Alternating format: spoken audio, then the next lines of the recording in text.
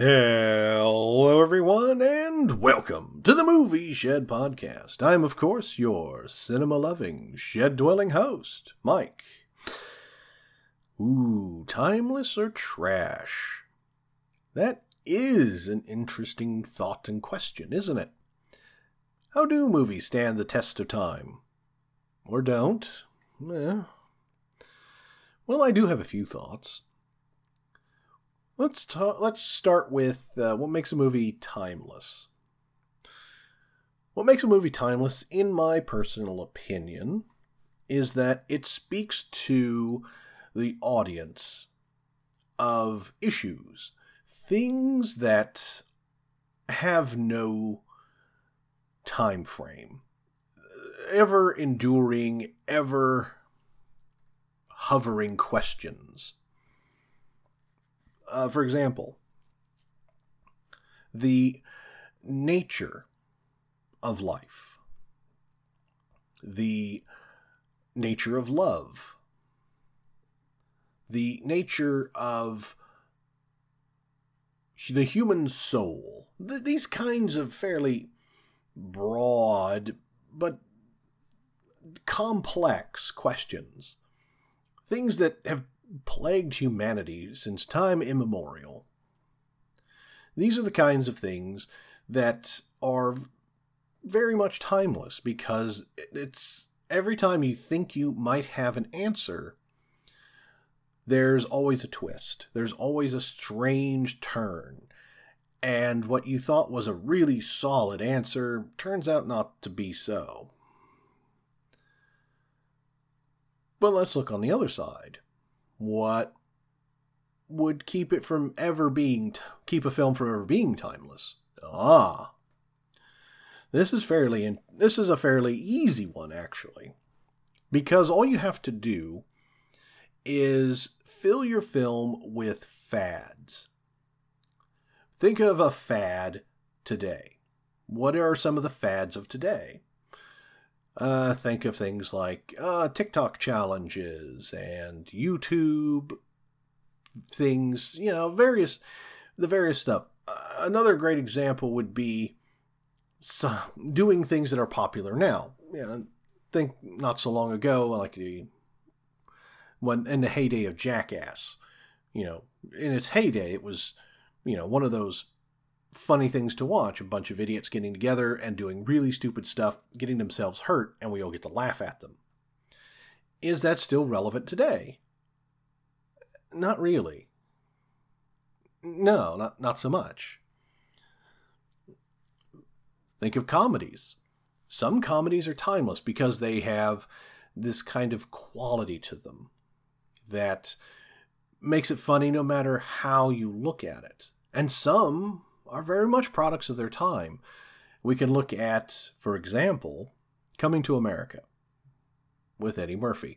The first one, very much a product of its time, and very funny. Now look at the second one, the sequel, which came out very recently. Is it funny? No, but it's still a product of its time, which makes it less funny.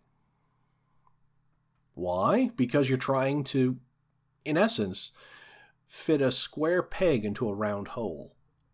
You're trying to import a 1980s style of comedy into the 2020s.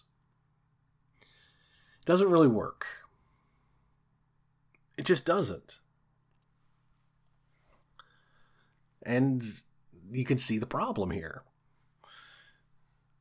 But let's really dive into what makes it timeless and what makes it dated. What makes things timeless is that it can be, you could view the story no matter what time, what year you're watching it. Whether you're watching this film brand new in theaters or 20 years later, and it's still relevant. See, that's going to be a key. Relevancy. Is the questions it's asking going to be relevant 20, 30, 40 years from now? If it is, then you have something that's going to be timeless. If you look at classic films like Gone with the Wind or Casablanca, they're fairly timeless, even though they're set in very specific time periods. Casablanca is set, I want to say around late 1930s. And you have Gone with the Wind, which is set during the Civil War. But both have very interesting questions to ask. You know, the nature of love and loyalty and that sort of thing. And it does speak to audiences. They speak to audiences even today. So you can, if you had someone who watched those in the theaters and have someone who watches them now, you'll have people who can still relate. What are some of the films that don't stand up to the test of time? Well, they're ones that are very much based in fads. You know, if you have a film that has a lot of popular slang of the day, whether it was from popular slang of the 80s, the 90s, what have you, the thing is that slang changes very, very rapidly. Just think back. If you're, like me, a child of the 80s, you think back. Think back to the slang that people were using back when you were a kid. You know, radical, tubular, cowabunga became a big thing. And then as well as, you know, the typical Gen X thing to do, which was like, you know, whatever. The kind of apathetic attitude to life itself. But then you look at the 90s, and you see the 90s were quite different. There was new slang, new vernacular that was being used at the time. It was a wild shift. It really was. And now you look at today, you have a lot of tweet speak. Just, I mean, come on. LMFAO? Come on, that GTFO. These are the kinds of things that have now dominated today's slang culture. So when you base any of your characters using that kind of slang, it immediately is going to be dated, because in a very short period of time, that culture is going to shift radically. And the slang that's being used is going to be gone. You look back at like films from the 70s, especially blaxploitation films, and they used a lot of slang that was popular in the black community back then. You know, what's poppin'? What's poppin'? I have no idea what that means. Not in the way that someone back then would know what it means. It sounds very dated. It sounds very odd to the ear, you know. When you watch, you know, a lot of the blaxploitation films of the 70s and hearing people being called jive turkeys, it's almost comical. That's a problem. That means that story it's rooted in a fad. And that's what, you know, a lot of the slang terms are. They're just fads. They're a letter away from fade, which is what fads do. They fade away. But it also comes down to various story elements. Let's think back to, let's use the 80s again as an example. And we think back to the Rambo series, the series of films of Rambo. The first one, a very powerful, very good movie, the first Rambo. Oh man, was it a good film. And it was a good film because it highlighted a serious problem. A problem that still persists. I would dare to say that the first Rambo film despite its over-the-top action, does have something to say. About returning soldiers, their PTSD, and how society treats them. I think that's a very powerful message, and it's one that still resonates today because the underlying problems still exist in our society. We still don't really treat our combat veterans all that well. From Korea, Vietnam, to today. These are things that still persist. But it's the third Rambo film I want to talk about because it's dated. I mean, wildly dated. It shows Rambo in Afghanistan fighting the Russians alongside the Mujahideen. Oh my. Now, for some of you, that may not ring too much of a bell, but you see, from the Mujahideen, who were freedom fighters in Afghanistan, sprang up a little organization called Al-Qaeda. And one of those Mujahideen fighters, who was supplied weapons by the U.S., was a man by the name of Osama bin Laden. Yeah. So in a sense, Rambo fought alongside future members of Al-Qaeda, terrorist organization. Not a good look. But it was very jingoistic, because at the time, the Soviet Union still existed. And at the time, during the Cold War, for some of you young enough, don't remember anything about the Cold War because it ended long before you were born. But for some of us who grew up during the tail end of the Cold War, we remember that it was very much, you had the whole world, and it was divided between the U.S. and the Soviet Union. There was no middle ground here. You were one side or the other. Or at least that's how it was portrayed. It was always portrayed that way.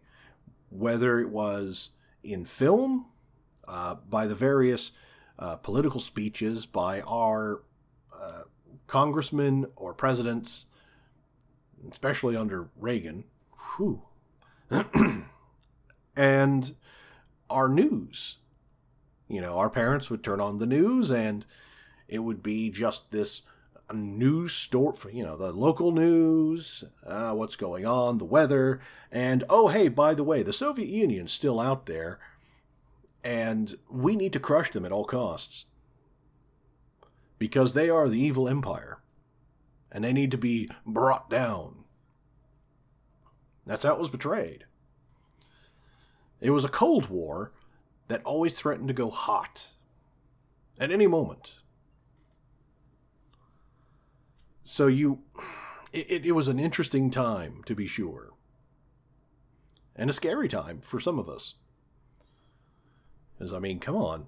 The idea of a nuclear war breaking out at any moment. Oh, and by the way, good night. What? Having all of our various access of news and things like that. But this is the problem. To have something that's based in the Cold War, people my age and older, we absolutely remember the Cold War. And it resonates for us. My brother and I, we're old enough to, my older brother, he's much older, he distinctly remembers quite a lot of the Cold War. And I remember, like I said, I was a child of the 80s, so I remember the Cold War right up until the fall of the Berlin Wall. But, like my wife, she's younger than I am, she doesn't really remember all that much. She was, she was like, she was born in the mid-80s, so that the 80s, that itself she was more of a child of the 90s. So by the 90s, The Soviet Union had long gone. What was in the news now was the spectacular collapse of the Soviet Union and the desperate grabs of power to try and regain power of the Communist Party and so on and so forth. But this isn't a political thing. This is how, if you were to make a film and you use the Cold War, it resonates with someone like me, but won't resonate with someone like my wife or with anyone younger than that. Certainly not like my kids. And that's a problem. If you want your film to be timeless, you can't dedicate itself to one particular time frame and use its vernacular. It doesn't work because it'll work for that group for that time. And then, sometimes as little as a year later, poof, gone. No one cares anymore. Everyone's moved on. That's really the problem.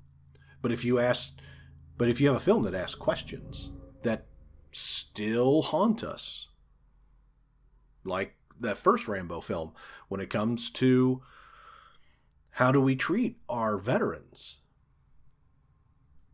that's a question that we still keep asking ourselves. And we still haven't come up with a good answer. Still, decades and decades of this. We haven't known how to treat our veterans returning from war since the very founding of this country. We just assume you would, pound your swords and, pound swords into plowshares and get on with life. That's not how it works. But that's been the prevailing thing. It's been the big question. What to do? What to do with these, scarred human beings? That makes it timeless. It really does. Because it asks a very legitimate question. How do we help them? Because we sure as hell haven't figured it out. How do you want to make it? How do you want to date it? Put it in a time and use the vernacular that is going to be gone within a year. 2 at the most. Cool as Ice. That film by Vanilla Ice. How relevant was that? It's not relevant. I think it had relevancy for maybe 6 months. And then poof, gone. Totally gone. And that's kind of the problem here. I think that's kind of why when you go and you try to remake IPs, especially from, the 80s, and they don't work out. They really don't. Because they're trying to import a lot of 80s sensibilities, change a few things to make it today's sensibilities. And it doesn't work. It just doesn't work. Which is why if I asked you, hey, what went on in the first Transformers movie, the one directed by Michael Bay, you wouldn't be able to tell me a thing about it. Does it have anything that kept it relevant? Nope.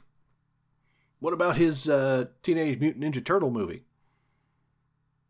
I bet you couldn't think of one thing either on that. Because Michael Bay is a great example of a flash-in-the-pan director. It's great that time you watch it. And you'll never think about it again. Timeless? Nothing of Michael Bay's is timeless. Nothing. What is timeless? Actually, the original Star Wars trilogy. They're timeless because it's a timeless story. Follows the hero's journey. That's what it is. Simplistic, I am sure, but it's timeless. It works. First one was made back in the 70s. It still works today. It's still beloved today. So you tell me. Who made the timeless film? Was it George Lucas or Michael Bay? Because you have people who can spout off all sorts of facts from George Lucas's original Star Wars trilogy. Can any of you spout off any great facts about the Michael Bay Transformers films? I bet you can't. Hence the difference. Well, I think that's going to be it for me for today. So I think it's time to close up the old shed. But I will see y'all next time.